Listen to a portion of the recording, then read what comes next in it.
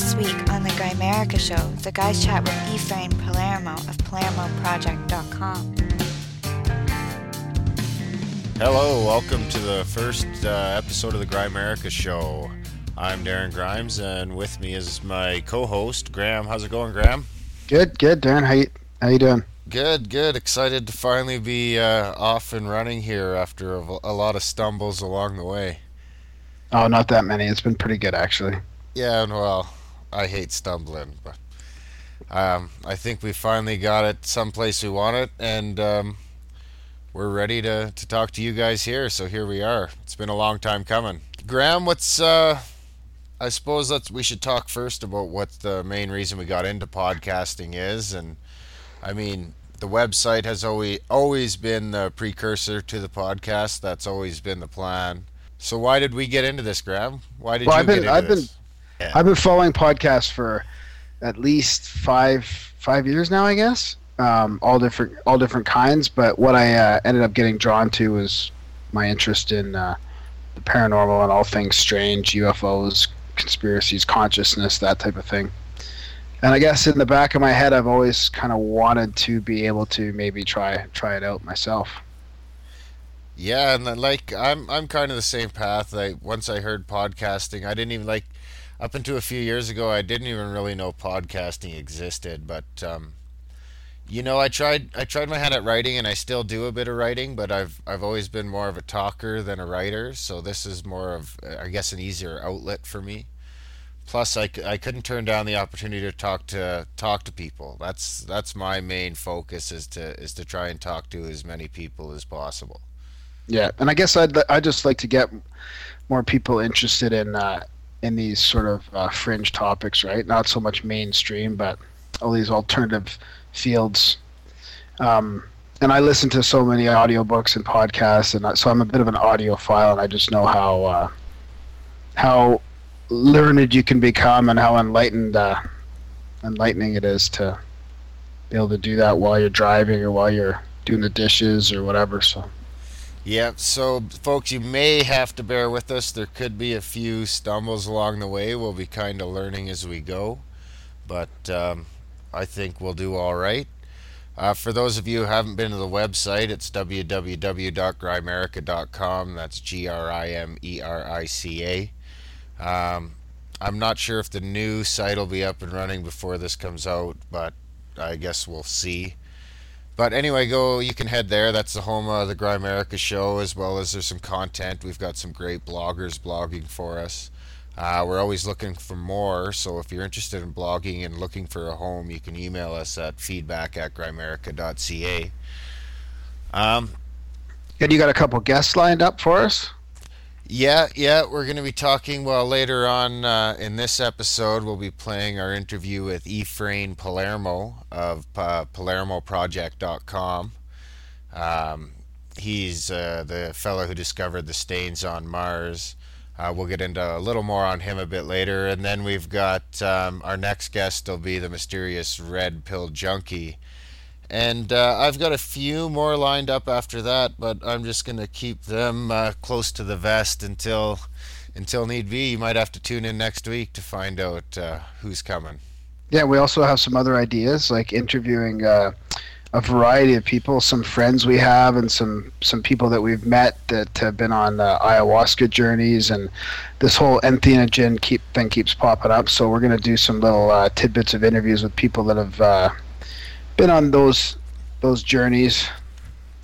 And I might even do some entheogens. I've been thinking about trying mushrooms again. I haven't done them in like 10 years. I want to say 8 or 10 years. But every time I did them when I was younger, it was always part of a party. Like, I don't even think I've ever eaten mushrooms and not been getting totally shit-faced at the same time. Yeah. So I'd be curious to and my wife likes them, so we might actually, try it. Yeah.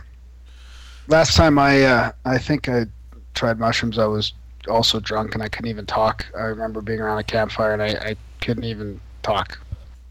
So yeah, the other thing we wanted to talk about is I have an orb video from a friend that is, to me, I think it's pretty a pretty good video. And then when I was down in Arizona with that video on me, I was at the Cathedral Vortex, and I took a video of an orb myself up there. So we want to put them on the website too, and chat about them. Yeah, we might as well. We'll put them up when the new site's up, Yeah. right? I don't think there's any point in putting them. No. I don't want to draw too much attention to the old site. Yeah, that's a good point. No, that's a really good point. Yeah. So, but we'll get them up soon. And so what got you interested in some of these topics then? I don't know. I suppose maybe I was interested when I was a kid, and then I wasn't interested for a while. But getting into the podcasting is sort of what started it off for me. You know what else did though? Kind of was ancient when that Ancient Aliens came out. That kind of grasped my interest again. Mm. And like kind of woke up something that was sleeping inside me and got me reading books and going down rabbit holes on the web and Yeah. going to symposiums. Yeah, it's so interesting how that happens, though. How interests get rekindled. I went through a similar thing where, in 1990, I had a UFO sighting, and then so early mid 90s, I was interested, and then life got in the way, and work and relationships, and now my interest has been rekindled too over the last. I mean, it was always kind of there in the background a little bit, but definitely got rekindled about 5-6 years ago. Yeah, it'd be nice. Yeah, and then, well, the other thing is we're going to try and keep everything as casual as possible. We'll do as little, keep everything very unscripted. Even the interviews, we want to keep them pretty casual. If we want people to just chat with us. Yeah, conversation style kind of in a way. Not so formal interviews. And so I suppose the UFO you saw kind of, when that was back in the 90s, or? Yeah, 1990. Where that was in Israel or something? What the fuck were you doing in Israel? I was traveling around Europe and the Middle East. So I was staying in a rooftop hostel in Tel Aviv. So it was probably late summer, early fall. It's funny how if it would happen now, I'd document all the details. I don't even have an exact date really. I mean, might be able to go back and look for like documents that show when I was where, but so I was in a rooftop hostel with a bunch of friends, and I came up onto the roof, and they were on the other side of the roof, and they're all looking up at the sky and exclaiming, "Oh, we just see this UFO!" Blah blah blah. They're yelling and screaming. So I ran over to them, and I was like, "What's going on?" And they go, "We just saw this UFO, and it did this 90-degree turn in the sky." And I was pissed off, of course. I was like, "Oh my god, I fucking missed this sighting." So I look up, and I was saying, kind of praying or saying like, please come back, I want to see it too. And then I spotted something through the clouds, so I was like, is that it? And they're like, yeah, that's the exact same thing.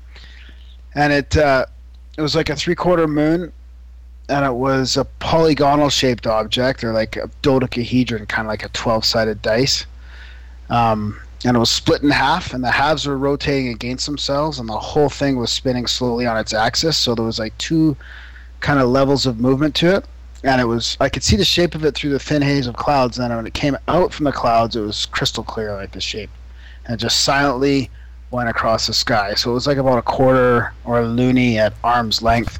I remember at the time thinking, if there was a 747 in the sky and you could tell it was a 747, like you could see the hump on it, that's kind of how big it seemed to me at the time. That's pretty big. Yeah, it was definitely like a craft. That seems like psyops or black ops. That's kind of what I think too. I mean, in Israel in the early 90s, but I mean, how does a thing like that fly, right? When was the Cold War over? 89? 91. 91, yeah. But so it was after the Cold War. Well, I guess before. That doesn't really matter. Anyways, shit's always seems to be fucked up around there. Yeah. So it's after not investigating, but researching UFO sightings and stuff like that, I've still have yet to see many of that shape I think I saw the Sightings, the TV program in '93 or something, and this lady was talking about a sighting with the same shaped object, and it was in Israel too. So those are the only two sightings I've heard of that shaped object, and they were both in Israel. So that's kind of what makes me think it's some sort of black project too. Everyone's been talking about that since that UFO Congress, or not UFO Congress, the thing with the fake senators or the old retired senators and congressmen. The citizen hearing. Citizen hearing. Yeah, and that thing everyone's been talking about. It was, I think it was on MU, it was on Gralien, and I swear I read it someplace else. Um, about the UFO crash in Newfoundland, where it was two Yeah, on the yeah. bottom of the ocean. That's not fucking Newfoundland, dude. That, That's Shag Harbor. isn't I Shag Harbor in swear, Shag Newfoundland? Harbor. No, Shag Harbor's in Nova Scotia. Oh yeah, yeah. Unless it's a different sighting. Maybe it's a different Yeah, if case, it's but it different, seems it's very crazy. similar though. Yeah, it seems too similar. Hmm. So I've been meaning to look into that a little further, but Yeah. Well, and you had a sighting too, right? yeah, I had a sighting. It wasn't even that long ago, maybe 4 years ago. I didn't care at the time. Um, I was out back having a puff with my then roommate and his brother, and I was just sitting there, and I was lying on my back actually in the hot tub. Was kind of like sitting back, and then I laid back. It was like hot and sunny. The sun was behind the house, so it wasn't like shining on us, Yeah. but it was still hot. It was summer. So I would say like maybe 4:30, 5 o'clock, or something like that. So like the sun was still plenty high. It was just that we were so close to the house that it wasn't shining on us. Yeah. But I looked up and I seen like it looked like satellite going across the sky. That like it just looked like the sun was glinting off it at just the right angle. So I showed the boys and like everyone, we all seen it. There was three of us, and we were like, "Oh yeah, cool." And I was like, "Yeah, it must be a satellite." So we were watching it because it was like, it was going in a perfectly straight line, almost looked like it was in orbit. Yeah. Yeah. And then so yeah, we were all watching it, and it was like bright, and then all of a sudden the thing just fucked off. Like it was going east to west, which would have made sense, I suppose, because the Earth spins east to west. But then it just fucked off to the north and disappeared. And we were all just like, huh, a UFO is cool for like a few days, maybe a week, and then it kind of wore off. It didn't that didn't rekindle my interest. I was too busy drinking and shit then. Yeah. But but yeah, it was cool. I suppose the three of us seen it. I don't know what it was. I can't say. I suppose it was a UFO by definition, but I don't know. I don't know. It could be a lot of a Number lot of things. a number of things. Yeah. Yeah. Yeah. Yeah. I don't like to pigeonhole myself into any kind of real theory or anything. I'd like to try and keep an open mind, and once you've seen something like that, I mean, who knows what it is, right? I can't speculate. I mean, I can speculate, and that's all it is speculation. I just like thinking about all the different things it can be, but I'm not going to sit there and say that this phenomena or Bigfoot or any other strange phenomena is one thing or another. That's totally not my style. Yeah, I never seen a Bigfoot. We could go Bigfoot hunting, man. Just Yeah, we should. There's Yeah, probably we should. Bigfoot in the mountain. I love that. I love that latest story in Mysterious Universe. So when we say MU on here, it's referencing Mysterious Universe. That's like one of our favorite podcasts. Yeah, best Ben quality. and Yeah. Aaron. Yeah, if you're listening to this, Ben and Aaron, we're not. It's not a competition. So they were talking about that those Bigfoot hunters there that had found those recordings. They were recording. Those are fascinating. There's gonna be some stuff coming out, I think, in ufology and about Bigfoot pretty soon here. Yeah, I'd like to head up to that. Remember, I was telling you, like last year, that there's a place on that. I don't know who The ley lines? The ley lines. Yeah, Yeah, there's one of yeah. those ley lines crossings just over. I don't know. I can't tell exactly where it is. I'd like to get a better map. Like the Yeah, only let's one- do that. Yeah. But it's in somewhere in Alberta or BC, just northwest of here. Yeah, we should do that. Um, for those of you who don't know, we broadcast from in and around Calgary, Alberta, which is up in Canada.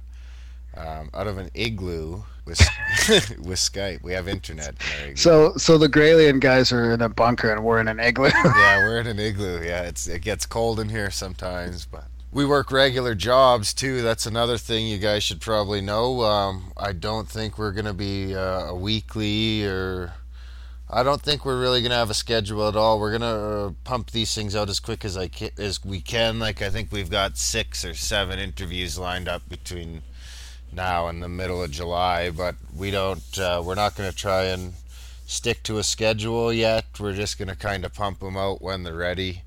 The editing and all that takes a bit of learning, so you might have to bear with us. We'll try and get them out as quick as we can, as quick as we can make them, and it'll probably get a little better with time, I'd imagine. But on that note, I suppose we could take a quick break. Take a quick break. How's that sound? Yeah, that sounds great. All right, guys. We'll be right back.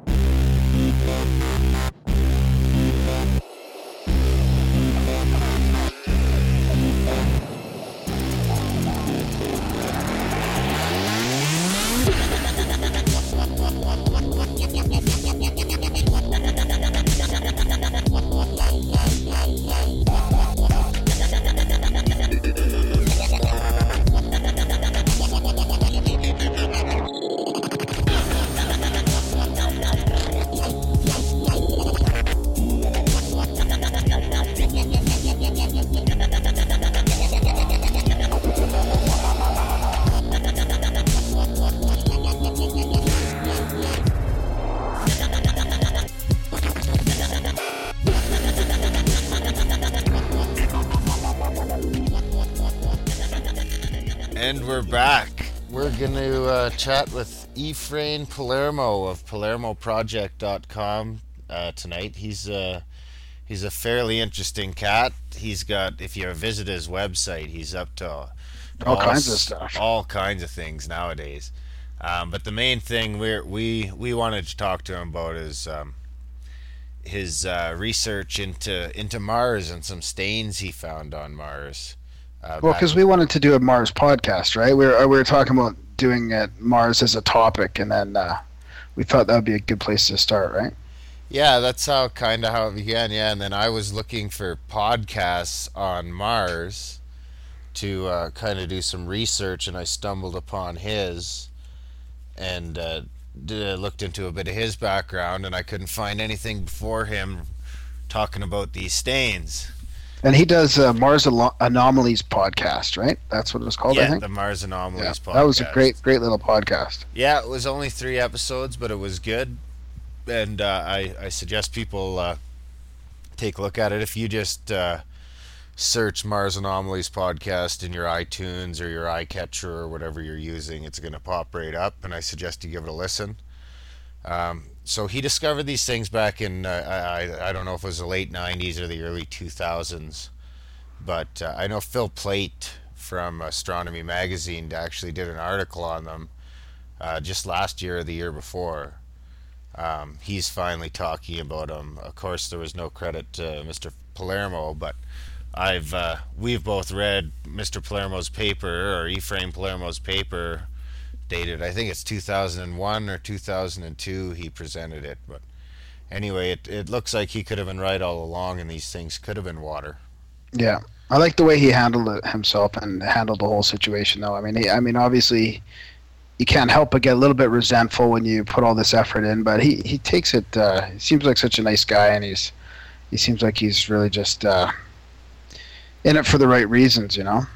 Yeah. Well, hey, while we're talking about Mars, this Mars One shit is getting a little out of hand, wouldn't you say? What do you mean by that? Well, I don't know. It was all a big laugh and joke, and ha ha ha, people are going to Mars. Oh, But, that. yeah, and then I just found out the other day that I think I heard on MU, Aaron was saying they're charging $40 a head to register, and they've got almost 100,000 registrants. Yeah, what's that? That's $4 million bucks. Yeah. For something that's never gonna happen. It's a Yeah. scam, dude. I don't know. It's a I would fucking go. scam. I would go, though. I would go. they're just I gonna would pay the $40. I would pay the $40 They got no just sponsors. on the chance that I may be selected. Actually, Well, why don't you go pay your I might 40 do that bucks? right now. Go I pay might your 40 fly that bucks. right now. Fucking wave goodbye to Because 40 bucks. Give me your 40 bucks. I'll sign you up. Look, I'm single. I can handle being in small spaces for, I was thinking about going on that 10-day silent meditation retreat. So if I could do something like that, I'm sure I could sit in a little spacecraft for a couple months. Be tough to podcast. Yeah. It's a scam, dude. I'm telling you. These guys are just going to disappear and nobody's going to ever see their money again. They got no sponsors. It's a scam. You'll see. Have you seen the little picture of the tiny colony they have with all their little pods put together? Yeah. Like, imagine living in those 6 little pods for... It's fucking crazy. I'll link to that shit in the show notes. And the only problem is if it was all guys or something, then I don't think I'd be able to do it. I would need at least, 50% women. Yeah, well, that's only 4 of you. Oh, really? Yeah, I think they're sending 4 people at a time. Yeah, I'd almost rather have 6 or 8. Yeah, it's 4, and only if they do send anyone, 4 people are going, because I think they said the next 4 were gonna go 2 years later or something. And after 2 years of these people watching what's happening to these motherfuckers on Mars, nobody's going. People are backing out. Guaranteed. Fuck that. I'm out. 3 of them are dead already and the other one's dying. There's no food, dude. What do you do? Anything goes wrong, you're done. Fuck that. You'd go? You want to go? Oh, yeah. So that brings us to Palermo and his chat. Yeah. Let's we'll pop out. We actually recorded this interview about a week and a half ago, 2 weeks ago. So, Efrain, if you're listening, I'm sorry it took us so long to get it out, but we'll take another 2-minute break here, and we'll come in with our audio from Efrain, and we'll be back right after the interview.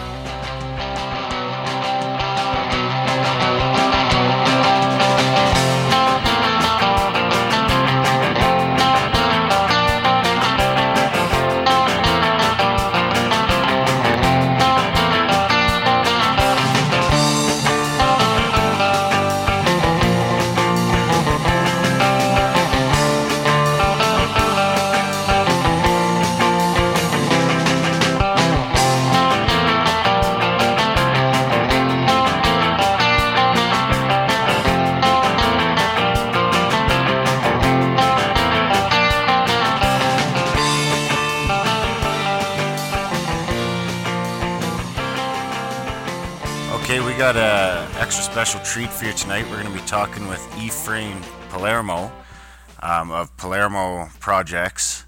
He's done some interesting research into some stains on Mars and some things on Phobos, and just an all-around interesting guy. So we thought we'd bring him on tonight and have a chat with him. How are you doing tonight, Efrain? I'm doing great.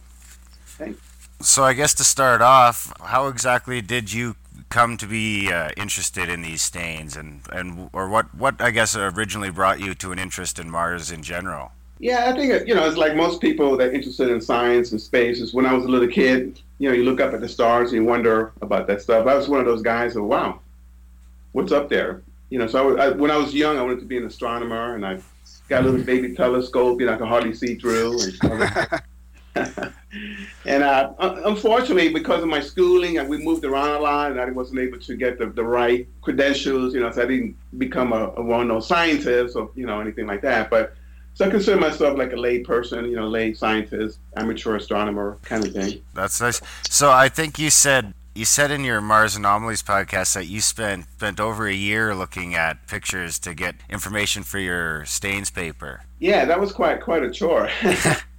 Well, the thing too, imagine at that time I was actually using a dial-up. Yeah. So I was looking, so it was like taking a long time. The pictures would come in scrolling, line by line kind of thing. But yeah, I was interested. I got more interested in Mars with the rover, with the rovers going up there, and the Mars Global Surveyor was at that time in orbit taking these images, and I found out that NASA was archiving all of the images from each orbit that it was doing. So what it would do like an orbit north to south pole to go around. And each time it would change a little bit. So every sequence was different.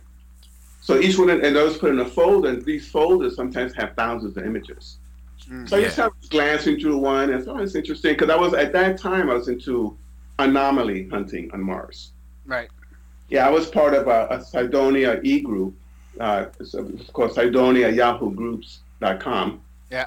And we would just like chop everything up. Every image was like fair game, And but I was actually involved at that time with Mac Tony. You heard of him, but he was the moderator of that e-group. Okay. And our thing was to not just over pixelate an image or try to force an image, but actually try and see what was there. Yeah. And we would do our best to kind of analyze it, break it apart, until finally we could say, well, this is an anomaly. Maybe we can take it further. So with that in mind, I was like really researching Mars, very detailed level at that time. And you were just kind of doing this in your free time, I guess. Yeah, I was working full time. At that time I was roofing full time. The roofer. Come home from the roof to Mars. Yeah. That's dedication. So, how many hours do you think it took to put that paper together? I would probably say thousands. I mean, really, it's like 3 hours a day, 4 hours a day. I was up all night doing it, and what it was, I started looking at these archives that NASA had. For each orbit of the Mars Global Surveyor. And as I was looking through it, I found an image that had this black streak on it. I thought, that's kind of cool. I asked around in the e-group, on the forum, anybody ever seen these before? No idea. Huh. So it was kind of an interesting thing. At that time, it was totally new. Yeah, that's and it was worth the time because it's a great read, the paper. I really enjoyed it. And as soon as I found your podcast, I was hooked right away. Oh, thank you. Yeah, it must be interesting for you, growing up liking astronomy as a kid, and then seeing all this technology develop, and you actually being able to like do all this like stuff right from your home. Yeah, definitely like an armchair astronomer, Yeah. Darren's you've always had an interest in astronomy, eh, Darren? Haven't you? Yeah, I've always been interested in astronomy. If I would have had better grades, I probably would have. If I knew then what I know now, I probably would have liked to go that route. But yeah, and the thing on the stains too is I was looking at finding these images. I kept finding more. So to each orbit, I would find each orbit sequence. I would find maybe 3 images with stains in them. Yeah. So in the next folder, with another orbit sequence, I'll find 3 or 4 more images. Oh, and at that time, I actually mentioned this to Richard Hoagland, who he was part of this e-group thing. Yeah. And he suggested that I would actually plot on a Mars map, where I was finding them. And as I did that, I discovered that all of these stains were located 30 degrees north or south of the equator. In other words, in the equatorial zone or the warmer part of Mars. Right. Okay. Yeah. That's definitely an interesting. Did you actually meet Richard Hoagland? Yeah. I went to a convention he had in New Mexico. So I met him in person, and we corresponded quite a bit. Yeah. I've seen a lot of his work about the face on Mars and things like that. But so have you seen any newer pictures since? I think when did the podcast come out in 2007, I believe. Yeah, some time ago. Well, here's the thing. Actually, this is kind of interesting. Late last year, I subscribed to Astronomy magazine, and in it they had an article about the stains of Mars. Oh, really? Almost like my paper. I was like, really? That's the exact same thing. So it's like I wrote to the editor. I said, by the way, I did this, like maybe 10, 20 years ago, 15 years ago. Yeah. Like, can you throw me a bone or something, or give me some? I never did that. Nothing really. Nothing, eh? Yeah, because when I was doing some digging on the internet, it seems like you were pretty much one of the first ones to start even looking at the stains. Oh yeah, and the thing is, I approach it. I believe in a scientific way. Okay, so in other words, I was looking at every single image of that orbit folder. In other words, from North Pole to South Pole. So I wasn't just looking in the equatorial zone. Yeah. So I was looking at every single image. That's what took so much time, because it's like, okay, nothing there, nothing there. Then I see a staying image and I plot it, and I was within that zone. So eventually, I plotted over 400 images with stains in them. with stains in them. So what would you say the ratio would be to a picture with a stain in it to the picture that you wait for it to pop up and then it comes up with nothing? 2%, 1%. I mean, it's really very low. Yeah. I had to go through a lot of shafts, to find something. Yeah, I bet. Yeah, that takes a lot of dedication. I commend you. We still don't know. Nobody still knows what's going on with the stains or. Yeah, well, at that time, NASA said there were dust lights. Yeah, exactly. Yeah, that's it. I was thinking, really? I mean, I don't think so. I mean, what kind of dust does that? And one thing I did, for example, is I went and studied like Earth landscapes, on this planet, and trying to see something that might be similar to that. And I could not find anything that had a light dust layer exposing a darker dust layer underneath. I mean, there's nothing like that you can find. But you could find water stains, seepages. Yeah. So it starts from the top of a hill and then it kind of seeps down and kind of moistens it. So. Well, I guess at that time they weren't even really ready to accept the fact that there was water on Mars or. Exactly. Well, at that time, I mean, the prevalent idea was that Mars, all the water features that you see, all the channels and everything else was created by liquid, frozen CO2. Carbon dioxide. That there was no water. I mean, these guys are so hydrophobic, right? Yeah. They went at extreme to take carbon dioxide. I said, really? I mean, how's that going to happen? And when I presented this paper, my SEEPS paper, at the Mars Society Convention at Stanford University, this is in 2001. Okay. And the presenter before me was Dr. Richard Hoffman, who was the scientist promoting this idea. So actually. Wow. So I sat in an audience because I was next after him. And there probably about 10 people in the audience. He did his thing and talking about the triple point of water, how it's impossible for water to be liquid because of all these factors. And a few people clapped, he went off. And I went on. It's like people started showing up. I mean, I almost filled the auditorium. And then at the end, everybody had all these questions. And as a matter of fact, I got the little thing on the neck, the cane, to get on stage.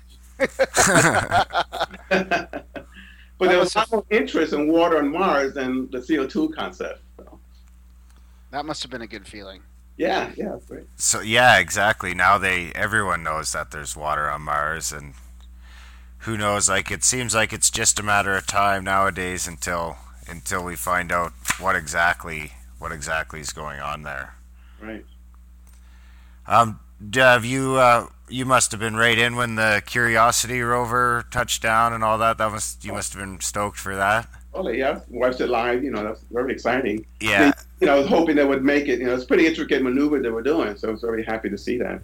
Yeah, it's crazy when you think about what's actually going on there. Like, you've got to shoot a rocket from a moving platform to a moving target at where it's going to be in 9 months. Right. And so, but Mars has always seemed to be a little bit doomed. Like I think they were saying it's well less than half of missions to Mars actually make it. Yeah, especially the Russians were, they had some bad luck as well with the Phobos missions. Oh yeah, Phobos. Yeah, I wanna get into that for sure. Let's take a quick time out, and when we get back, I'd love to get into the Phobos chat. Great, sounds good. Okay, we'll be right back.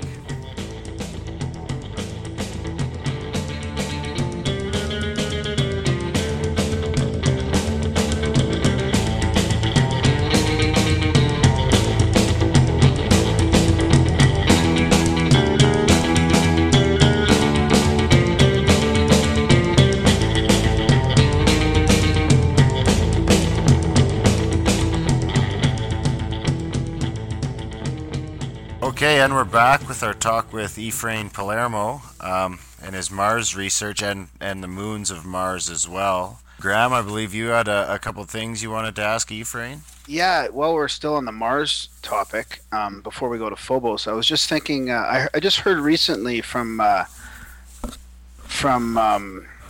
guy that does silverscreensaucers.com, and he was talking about Hollywood and Mars, and I found it kind of funny that we were just about to do your interview, and he was talking about how Mars there's something about Mars in the movies and in Hollywood where it doesn't really seem to do very well. Like all the deep space ET movies and that type of stuff seems to do a lot better.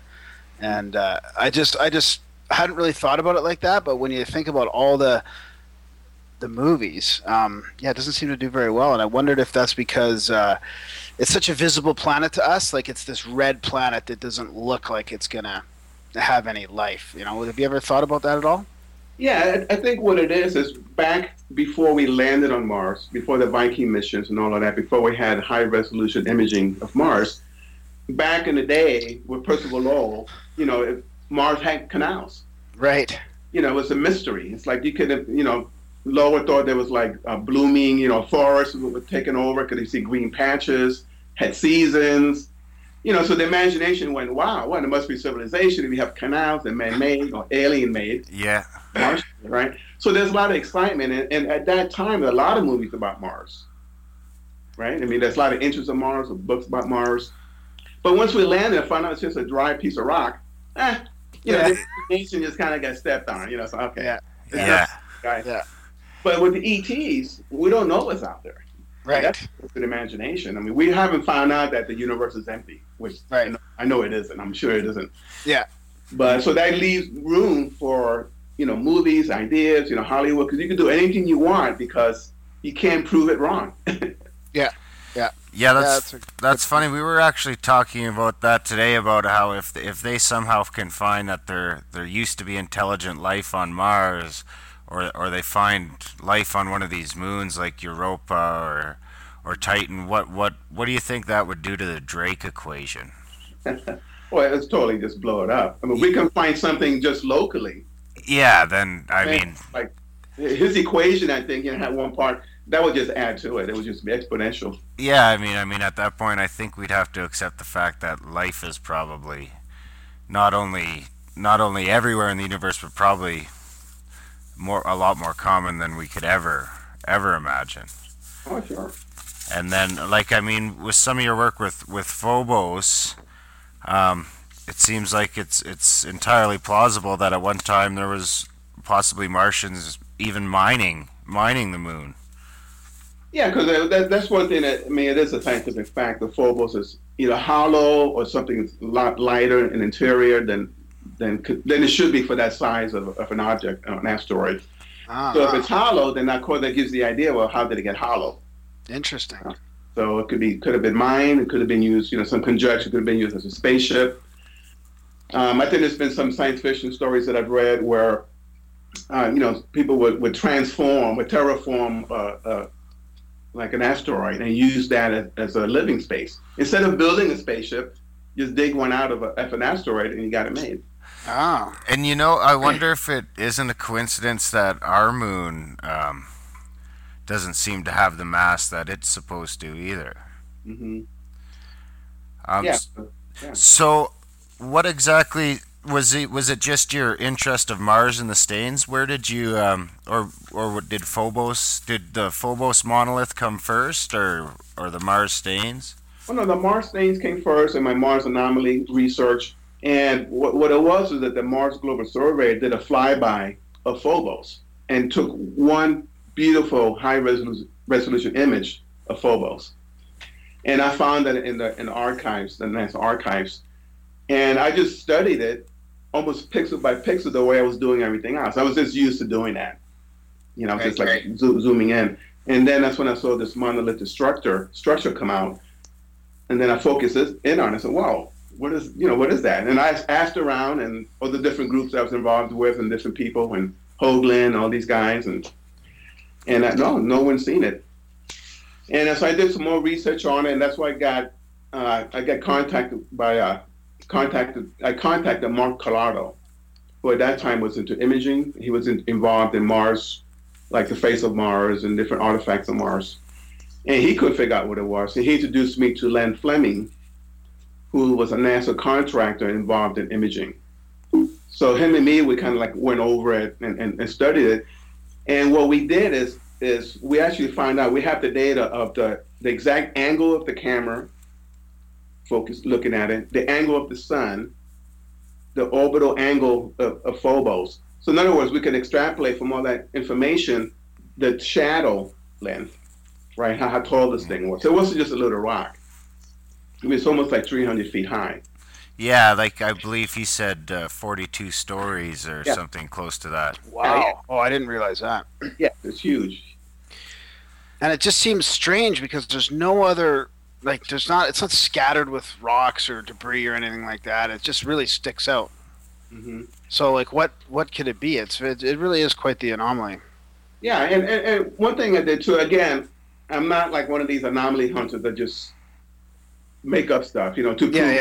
You know what I'm saying? Yeah. So what I did is I actually made a mock-up of it.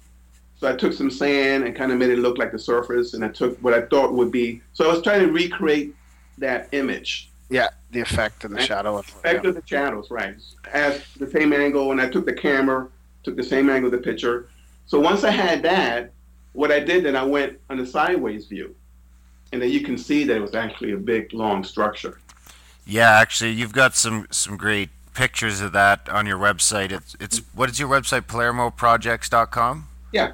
Project, singular. Yeah. And of course, singular. Yeah. Just project. Okay, and of course, we'll make sure we link to that in the show notes so that everyone can take a look at your picture and read your paper if they haven't done so already. Of course. Did your experiment come to the same conclusion around the same scale?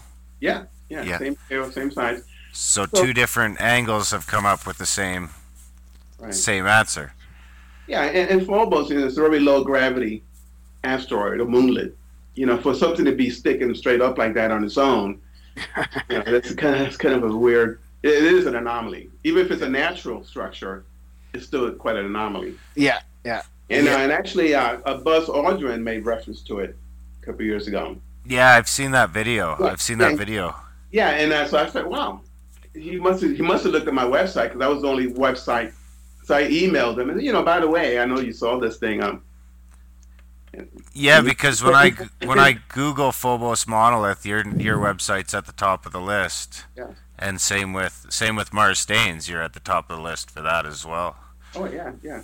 But I'll pop in the audio to that Buzz Aldrin clip off YouTube, and I'll play it for the listeners. Yeah, that's a good idea.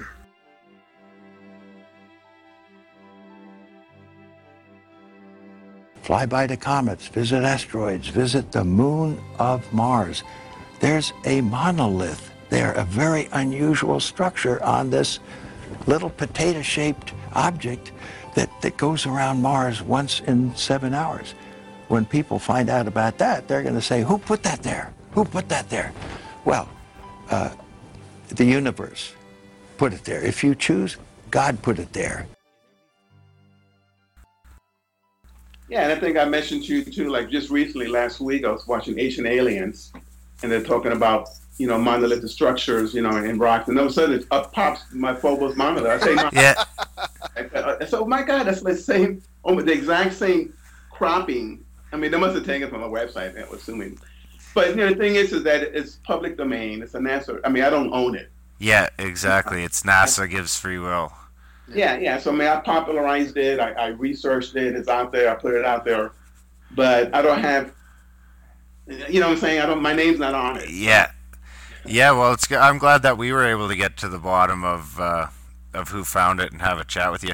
Yeah, I seen that episode for sure. I'm a big fan of the Ancient Alien show. It can be a little ridiculous at times, but all in all, it opens up your mind a little bit.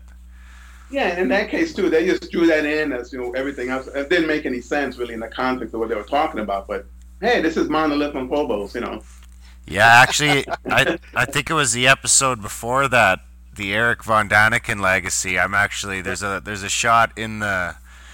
They're scanning the crowd, and I'm sitting there at a table. You can see me. Cool. Yeah. I just noticed that 2 weeks ago or something. Because that was at the Paradigm Symposium again. Eric Von Daniken was there, and yeah, if you ever have the chance, it's definitely a conference I'd recommend checking out. I had a blast over there. Oh, cool. So it's interesting then when you talk about the fact that Phobos is lighter and it might be hollow, and then you have this mysterious disappearance of the Russian Phobos probes. I'm more of the conspiratorial type guy out of Darren and I, and so it's hard for me to, you know, imagine that there's not something going on. Really, we've had all these attempts at getting there, and it just hasn't happened. What are your thoughts on that? Well, I was last year. I got interviewed for a Russian documentary about Mars and Phobos, and I tell you, most 90% of the questions were about Phobos and the monolith, and what happened that the spaceships, the God-shaped spaceship, the image, Yeah. But so my idea actually is that it would be if you want to have access to the interior of Phobos, right, and you have a big spaceship, let's say like a dirigible, like a big, right, balloon type thing, you can't land it. So what you do, you go to a mooring post, like a mast, a mooring mast. Oh yeah. Oh yeah. Was that you have the monolith, then you have this big spaceship coming in and just docks at the top of it, and that's how you have interest in it. I mean, that's just an idea, but yeah. No, that's or interesting. maybe that the monolith is just the ass end of the spaceship sticking out. It just drove halfway in. That's a good idea. I like that. Yeah. Yeah, and you know what? I was actually looking at the picture. I'm not sure if it was one of the ones off your website or if it was. I just Googled Phobos monolith, but I don't know if you've seen the picture. It's kind of a wider shot, and it shows the main monolith is kind of off to the right, and then there's what either looks like a ravine or a hill that's blocking out a lot of the sunlight. And then over just to the left of that, I found what it looked like almost another little monolith. Yeah. Yeah, actually, I did some of that. Once I found that, I did a bunch of research. I mean, I told you pixel by pixel over the whole frame of the image. And I found what was actually called cuspids. And a cuspid is a tooth-like structure that sticks out of the ground like a rock. But I also found, like in an angle, where the point of the monolith is directed at. If you follow that line, it's like you said, it's like a little baby monolith, as I call it. A little bit shorter, but it has the same configuration. And then throughout Phobos, you have all these little rocks sticking out. They're kind of pointy. They're kind of, that could be natural, but it's something to take note of in lieu of everything else that's going on. Yeah.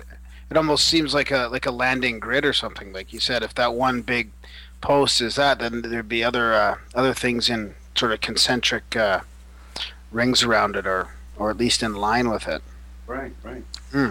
I thought Carl Sagan was it Carl Sagan that presented the idea that Phobos might have even been a spaceship on its own? Yeah, and then it got captured by an orbit on Mars. An old desolate spaceship from however long ago, I suppose. Yeah, I think we should plan a mission of that way, NASA or whoever. Yeah, how many pictures do we actually have of Phobos? Is it? Well, we have that one. Actually, that's the best one. We've had some since then, but they're not quite as detailed as this one. And actually, the last one I saw, you can actually make out the monolith on it, and it's on. I think Richard Hoagland has it on his website, but you can actually see that it's still because what makes something real in anomaly hunting is if you can re-image it at a different time with different shadows and still see the same structure. Yeah, Right, exactly. Couldn't they catch that with the Hubble at all? I mean, they got all these deep space pictures with Hubble. They can focus in on these little tiny pinprick areas in space. You think, can't they? Why wouldn't they focus on something like that? Yeah, I mean, that's a good question. I mean, it could be that maybe that part of it is facing towards Mars. It might be at the wrong angle to image. Yeah. I wonder if it couldn't be maybe something to do with exposure time. Like the light reflecting off Mars or the moon, I would imagine would be who knows how many times brighter than the light from a distant star. Right, and Phobos is a fast-moving object too. I mean, that's Right. Yeah. For the Hubble. Yeah, Phobos is like a 7-hour orbit or something like that, isn't it? That's very low, and it's another thing too. It's in a decaying orbit, so eventually it's going to crash into Mars. Oh. Well, I guess then we'll see what's inside. That's it. Is there a lot of other funny shaped moons like that, or is that? It seems odd to me that it's not like most of the other moons you think are kind of round, aren't they? Yeah, they're round. It depends on the mass of it. And actually, Phobos is more of an asteroid. An asteroid, Right. potato shape, kind of peanut shape, that kind of thing. And Phobos, what makes it distinct too is they have that Stickney crater at the end, on the butt end of it. Yeah. The idea of a spaceship idea, because that could have been the exhaust port, Yeah, the for the thruster. Yeah, right. So yeah, let's talk a little more about the Russian probe. Was it Phobos 1 and 2? Did they both make it? Yeah, they went and they died in orbit. I mean, they just totally blanked out. And when one of them, before it went off, the last image was a cigar shape of, spaceship or whatever it was. As they was trying to image Phobos, this thing came up and then it went offline. So it's almost like something caught it watching it and go, zip, zapped it. Yeah. Yeah, I'll link to that picture too. I like that picture. You can see the moon kind of off in the background, and it's a good shot. And what do the skeptics say about that one, I wonder? Oh, image glitch. Yeah. Was it? Russians didn't do it right. Big image glitch.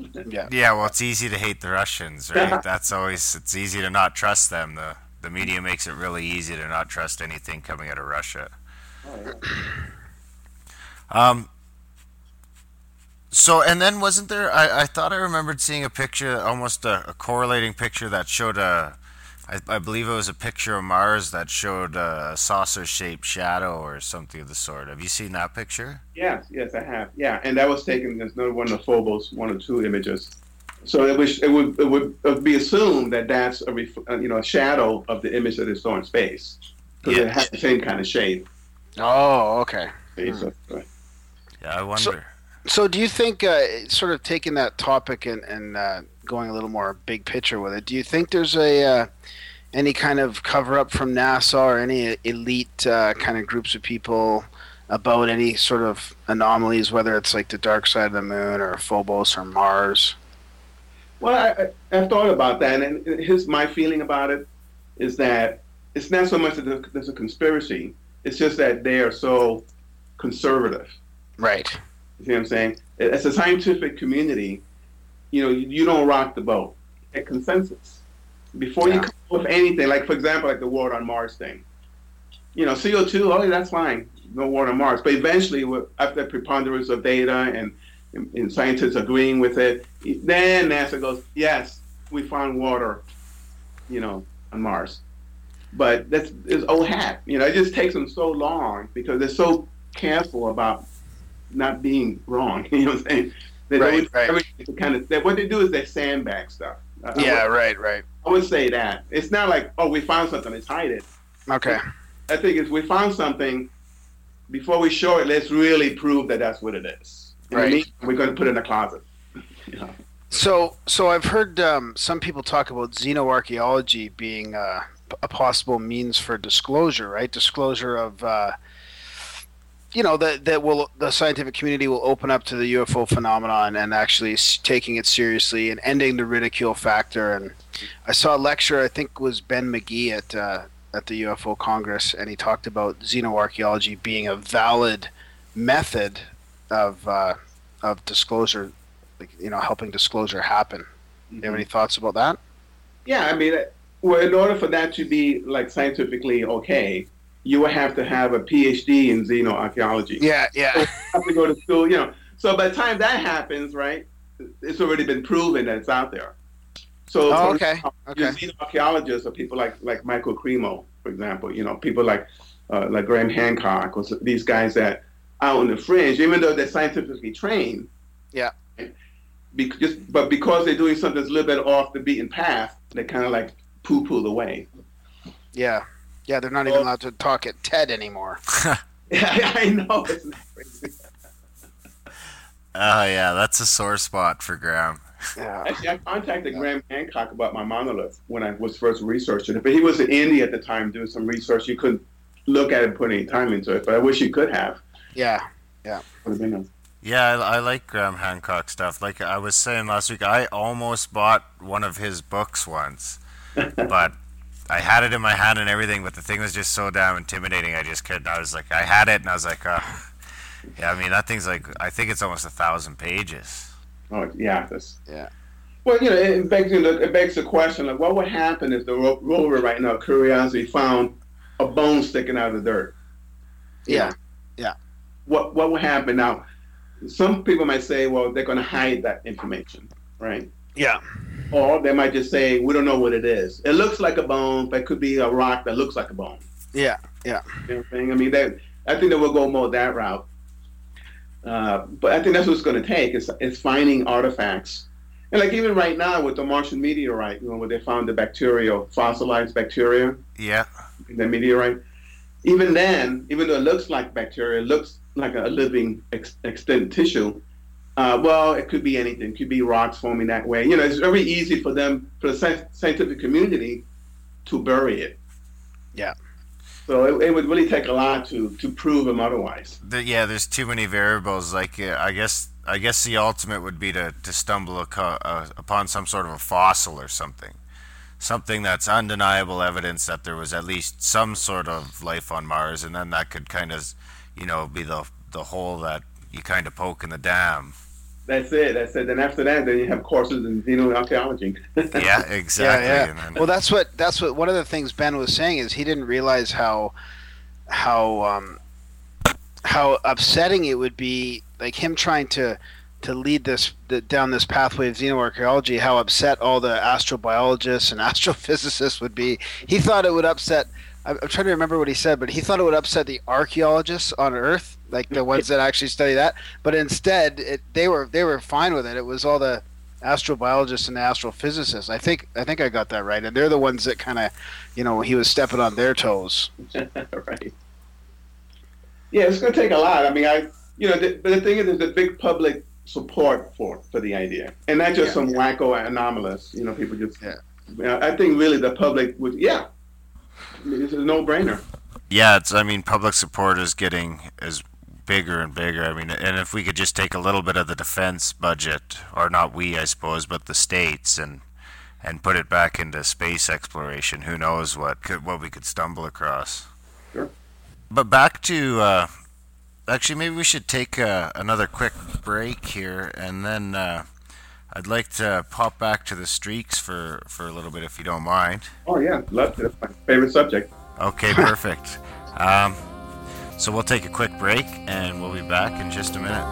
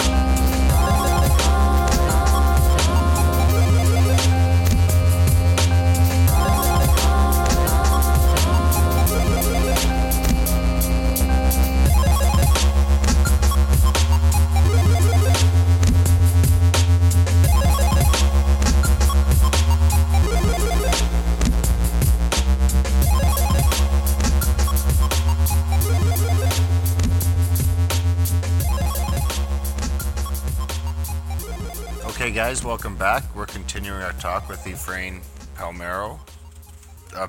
Sorry. I figure it out. So. Yeah, back to the stains real quick. Yeah. Do we have a rough idea of what we know? The start locations are always a lot smaller, and they get kind of bigger as they go. Do we have is there a standard size, or do we know approximately how big it would be? It seemed from my studies, most of them were pinpoint. It was maybe like a few feet or a few meters wide. Really? Then it was spread out. And one of the theories I had was like, if you can imagine like a water table meeting a hillside, and then it's like a spring. You see, so at that point, there's something that maybe a meteorite hit it or something exposed that water table, and so that from that point it started going downhill. Yeah, and you can kind of notice in the one picture that where it's the crater that and it's got kind of spots coming down all around it. They're all kind of starting at the same level. Exactly, exactly. Now, one idea I had about it was that, because of course the idea, that it is true that water cannot be liquid, at that temperature and atmospheric pressure. But if the water has some kind of particle in it, like an antifreeze, Yeah, exactly. you see, like some kind of briny solution, and that's one of the ideas I had in my paper, and that's something that was said recently from NASA about the stains, that the water on Mars has some salt in it. Hmm. You see, which lowers the freezing temperature, which raises the temperature that we freeze at. Right. So I can't remember. Do we have any color pictures of stains? No, all the ones they were all black and white images. Yeah. So even now, there's no new color ones. Yeah, and from what I've seen, it still seems to be kind of a black gray color. So that leads me to my next question. What do you think of the idea that maybe the possibility that maybe the stains could be some sort of an oil? Yeah, that's come up. Well, my thought on that is any kind of oil liquid that's viscous like that, the colder it is, the less it's going The to less flow. it's gonna move. Yeah. So it's like, Mars is pretty good. So it won't even flow. I mean, that's pretty liquidy, kind of a fluid flow, that's coming out of. One idea I had, which I think NASA should take a look into, is that if these are water stains, right, and if there are spores on Mars, like fungi, that the spores will land on these water areas and actually start growing, and that's what gives it that color. Oh yeah, and yeah, and like even some of the stains are actually brighter than their surroundings, which Hmm. makes it just a little more complicated. Right. Any chance that you're rekindling a podcast about Mars? I might. It's kind of my idea was to interview people like you're doing, especially like Mars Anomalous, because some of those guys are kind of whacked out, So and to me, I mean, but it'd be entertaining, Yeah. because it's their point of view, Yeah. Yeah. That they have these ideas about Mars and they're trying to prove it, by over pixelating something or drawing it, it's like, there's a dolphin on Mars, giant dolphins or eagles or whatever. Yeah, yeah, I get a kick out of some of it for sure. I was at a UFO meetup in Vancouver, and Alfred Weber was there, and he was showing us like, look, there's an alien there, right? And I'm looking, it's like it's a rock, right? I was like, I just can't see it. I'm trying, but I thought, is this guy like testing us, or it just seems very strange. Like, is this for real? Is he like disinformation agent, or like, does he really think we're gonna just see an alien in that rock? Oh, it was bizarre. I think it was Mars. I'm pretty sure he was. What are your thoughts on the face, on Richard Hoagland's face on Mars? Well, here's the thing. I mean, here's what I think. The original Viking image was a very low resolution image, and it showed the face of Mars. It looked like a face. He wrote the book on it, and now it got re-imaged by NASA on a higher resolution, and it just showed it to be more like just rocks. There's no face there. Yeah. So now here's the thing. It's like you can't fight the facts, right? You can't stick to your own theory and say, well, NASA messed up that photo.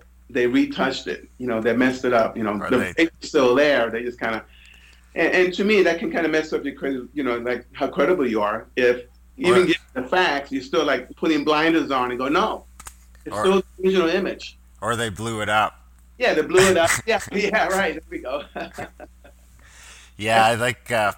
It was tough to follow when the new pictures came out. It became pretty evident to me anyway. I have the same opinion that the first pictures were great. If that was ever all we ever seen, it'd be obviously it's a face. I can see why he originally would have thought it would, but at some point you've got to cut your losses, I suppose. Exactly. But I think he's still now. Is he still saying the face is the face? Oh yeah. Yeah, it's just Oh yeah. But yeah, it's hard. I have a hard time imagining how it can go from looking so much like a face to so much like not a face. Like it does seem hard in a way for me to imagine that. one thing I noticed though, because I've been the last little while I've been cruising Google Mars a little bit, Oh yeah. and I was actually looking at the face on Mars, and what I noticed right away is it seems more like an island, like an ancient island. And if you look kind of around those areas, there seems like you can almost see ancient coastlines, and you can see little parts, and you can almost see where the sea level used to be. Yeah. But I noticed that right away anyway. Personally, I don't know if that's something you found in your vast picture searching. Well, I leave that Sedonia region to Hoagland. You know. Yeah. Cities in there. You know, grids. You know, just tied it all together. So that's Hoagland's thing. That's probably a pretty smart move.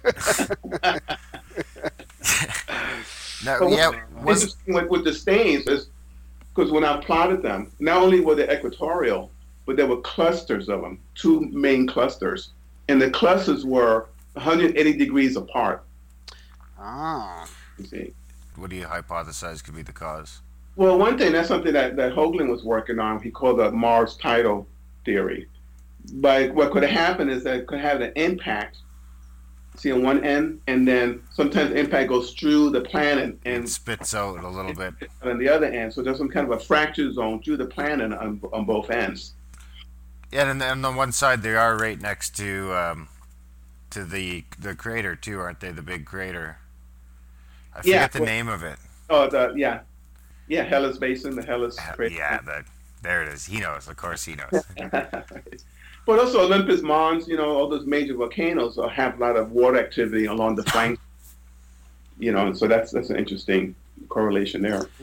Yeah, I really like that one picture of the stains where it almost looks like it's going through it, split up into canals and everything. Like it seems like that one's really hard to dispute.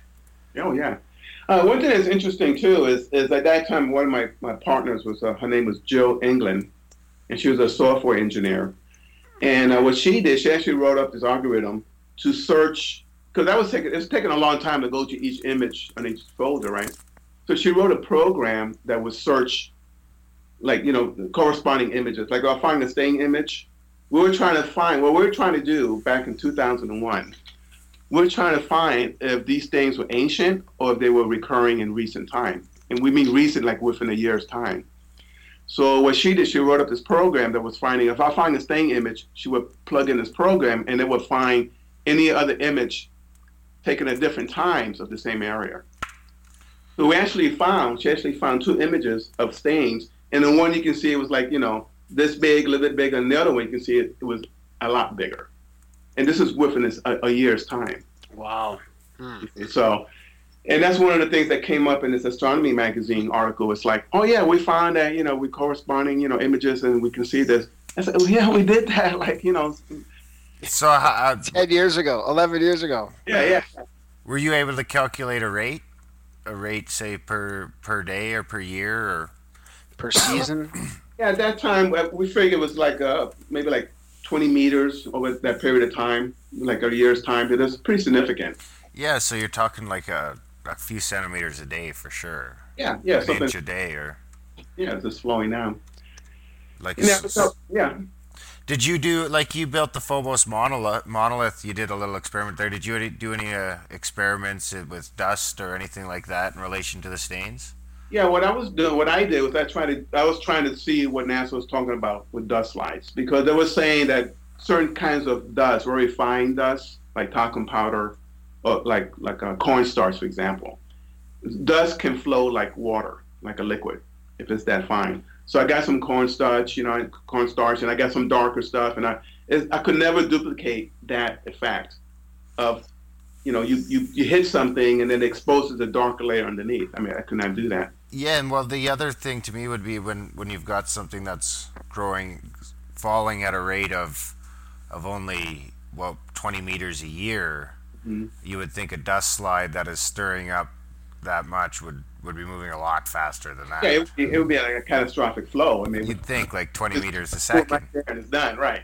Yeah, you're not going to see it a year later, kind of slowly going down. No, yeah, it seems more like a mostly frozen or some sort of slow-moving liquid, or water. Or it seems to me pretty relevant that it's probably something to do with water by this point. Yeah, yeah. So now we need to go there and land and plant a rover right there on the street there and check it out. I'd be curious to know, like, if you were able to compare elevations of start points. Like, is there a set water table, so to speak? Right. It's really varied. I mean, they were actually on hillsides or on the inside rim of craters, on the inside rim, like you said before, which kind of gives the idea of a water table at that level, because it was consistent around the same depth into the crater around the whole perimeter. So yeah, I guess they say Mars is no longer volcanically active, but I suppose there could still be enough heat somewhere down there that is driving liquid water to the surface, and it could be just coming out at such a slow rate that nobody even noticed. Except for you, of course. Now here's the thing. If they land a rover or something on one of these streaks, and they're looking real close, and they say, wow, it is just dust. Okay, good, my bad. From my data, I'm not going to fight them and go, yeah, you're lying, you're trying to hide the fact. No, if I'm proving wrong, it's fine. All I'm saying is let's take a closer look. And that was the end point in my paper that I presented at the Mars Society convention was, all I'm saying is take a look. Well, and if they would have paid attention to that, then they could have went there and paid a closer look. Like, why did they choose where they chose to land? Yeah, the driest, most desert. Yeah, it's so weird. Like, yeah, well, I think what the problem is like up until the last rover, it was more of they weren't searching for the coolest place to land; they were searching for the safest place to land. That's true. Because again, you got to think of all the shit involved and what it takes, and you need to not aim for the mountains or the. True. Yeah. Well, let me tell you guys something. This is gonna be the first time it's gonna be public. Okay. Oh, here we go. Okay, here we go. So when I saw that astronomy magazine article on my stains, and I wrote to the editor, and I didn't even get a response. I said, it kind of pissed me off. I said, I know I'm a lay person. I'm not a scientist. I'm not, tenured professor. But, give me a break. I actually did a lot of research that's pretty valid. Why can I at least something? Oh, this amateur, astronomer found this. So what I decided to do, and I'm still working on it, I'm working on a public space program. Oh, really? Run by the people, by the public. Huh. And what I call it is the Interplanetary Space Program for Humanity, ISP. Wow. And so what it would be kind of a crowdsourcing, kind of a group effort, of the lay people working on this. Yeah. We will actually fund it ourselves and direct the missions ourselves and have full access to whoever's found. That's a great idea because I like that. Crowdsourcing is huge nowadays. Right. If Richard Greer can get Stephen a million, or Stephen Greer, can get $1 million. Right. Well, I think it was about 300,000 maybe, but still. Yeah. Yeah. So this is an idea, and one of my first missions. Actually, I wrote a paper on it. It's not public right now, but one of the first missions was to go to Mars and go into one of these skylight caverns. Right, these openings in Mars that open into the ground, and some of the images of them, you can't see the bottom of them. It's totally dark. That's how deep they are. Really, I've never even heard of those before. Yeah, if you Google skylight caverns on Mars, you'll see, and they're actually the first one is actually found by I think like a third grader or something, some elementary school kids. They were doing this program of take a look at these Mars images and see what you can find. And one kid said, what's that little black dot there? And they zoomed into it, and actually it was the discovery of a skylight cavern. So what that is an opening into a lava tube underground. Ah. Oh, wow. Yeah, I'm just looking at it right now. Are you thinking of a disposable probe then, sort of? Well, it's just a two-part probe. It'd be like a rover, and then it will actually detach, and one part of it would rappel down into the Okay. cave. Okay. Okay. But the thing is to go down to the bottom of it.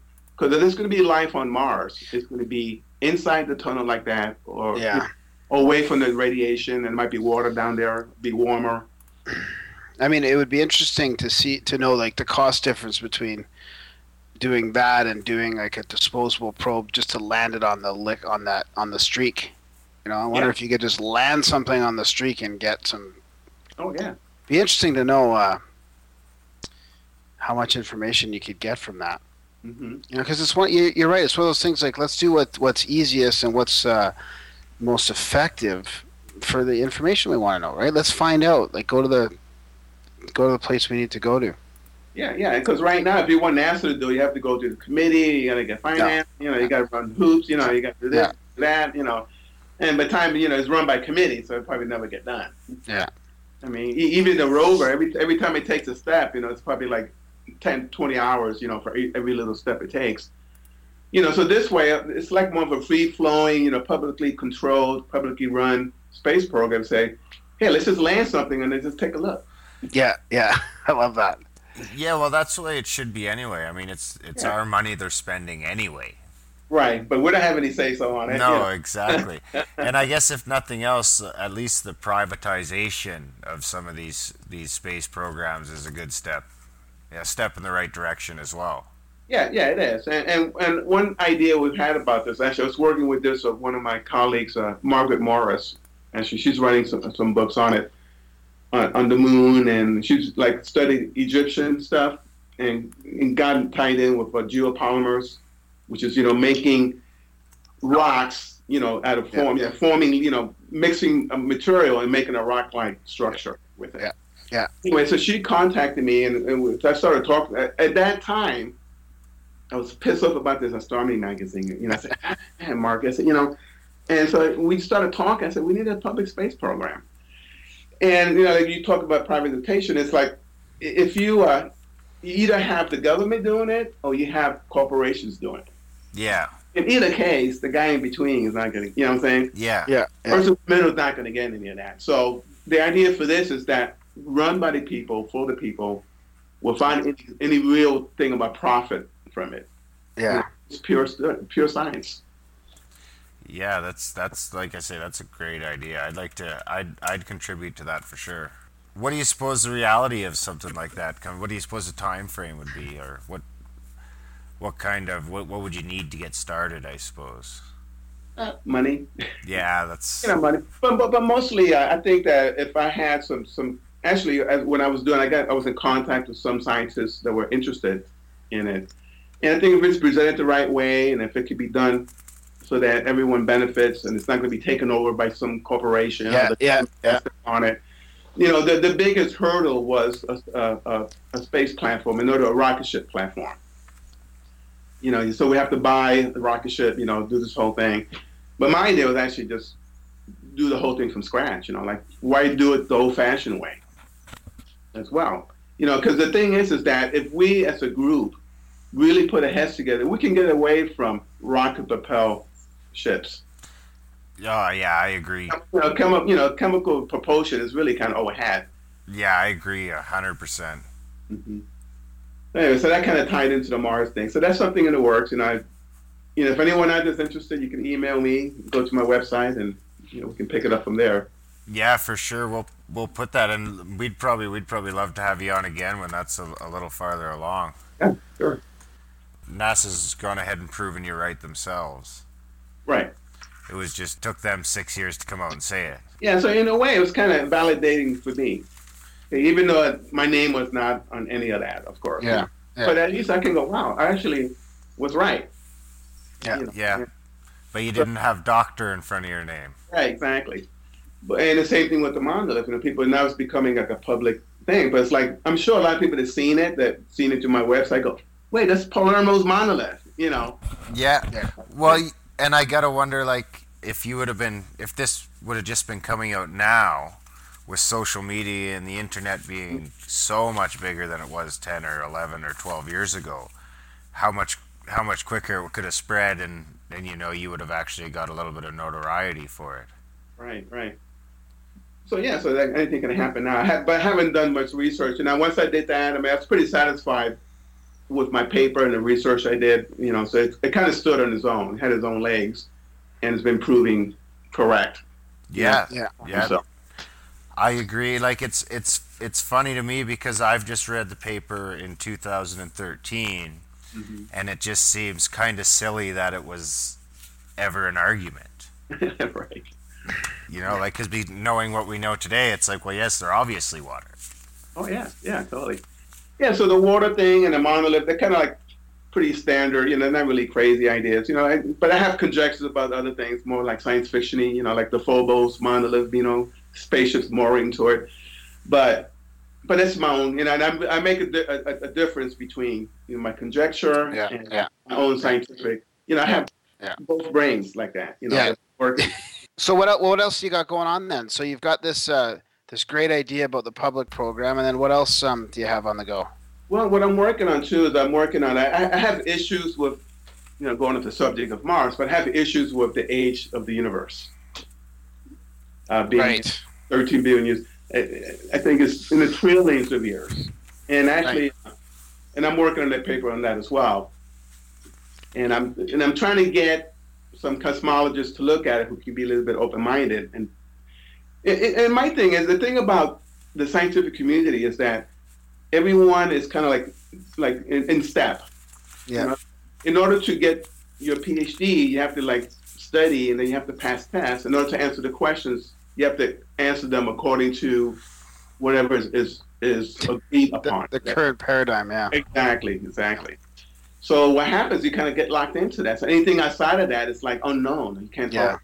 You can't do that. So I think something needs to be done to shake that up. We're being spoon-fed education. We're not being taught to think. How did somebody come up with this cosmic theory? Exactly. Steps, not just say the universe is 13 billion years old, but how did it actually? No one is being made to think it. They're just being told what it is.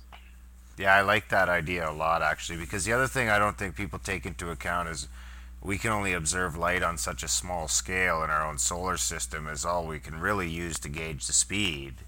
So, I mean, we're talking about a force that is not only traveling at a tremendous rate, it's also doubling in size every, you know what I mean? It's the scope it needs to cover is expanding, so at what point does that start to take away from its energy force, I guess? I don't know. I'm not a physics major or anything like that, but it's just something like, how do we know that light doesn't slow down eventually?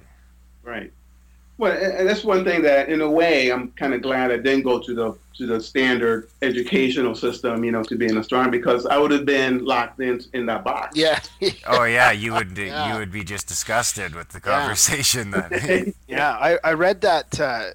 Darren, is that the one that you forwarded me on the age of the universe? Yeah. Yeah, that was fascinating. It makes sense to me. It just that once it passes you, right, you can't see it. Right. Yeah, it's just such a simple concept, right? And it would have had to have passed us at least the age of our Earth ago. So at least 4 billion years ago, it would have had to go past.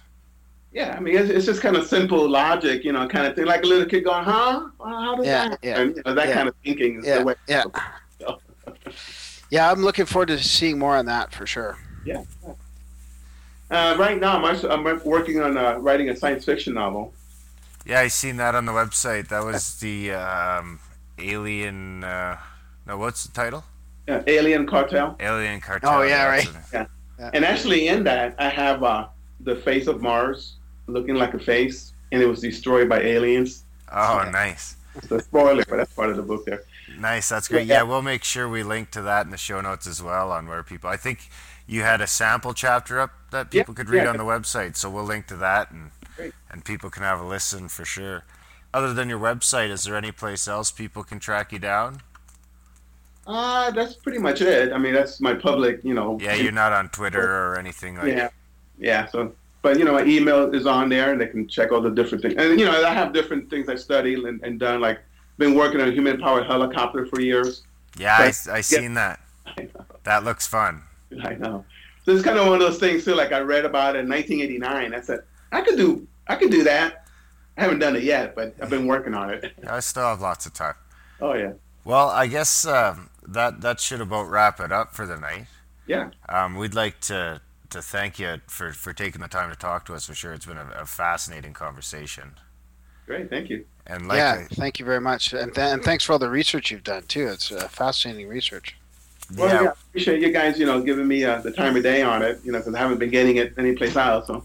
Yeah, no, it was a great read, and once we heard you, we decided we wanted to have you on right away. So, and like I say, we'll keep an eye on the site, and hopefully we can hear more on these other projects of yours, and have you back on to talk about them in the future, or maybe if you'd be interested in coming back on, maybe when your book launches or something like that, we'd be open to that as well. Great, excellent. Yeah, and maybe we'll see you at the Paradigm Symposium this October. I make that one. Yeah. Sure. Hey guys, good luck on your podcast. I think it's going to be great. And hey, thanks. Good team, and it's going to be awesome.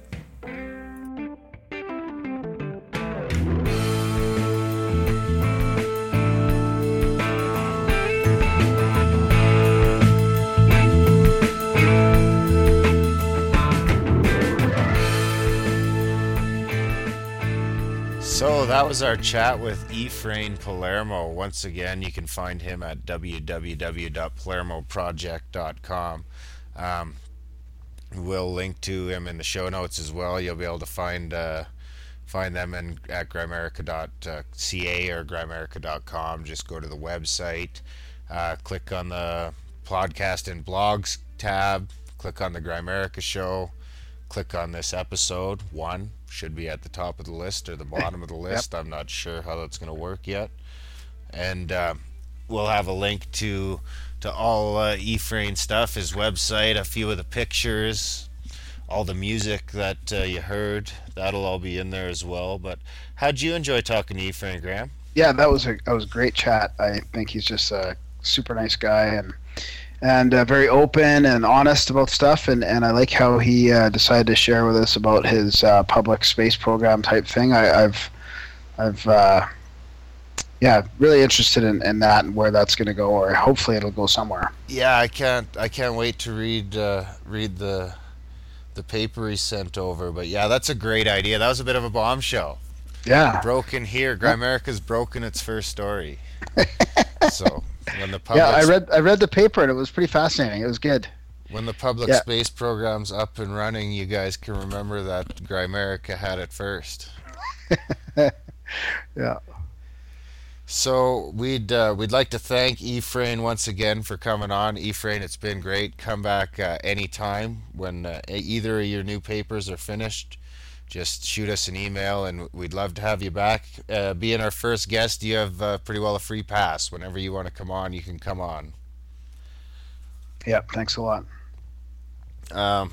So speaking of firsts, I believe next week we'll have the first ever interview with the mysterious red pill junkie of the Fortiana scene. He's a pretty prolific blogger. You can find him on MU and stuff like that. What I believe will be his first ever podcast. Yep, that'll be fascinating. I'm looking forward to that. I'm looking forward to talking with you again next week, Graham, of course. All right. Yep.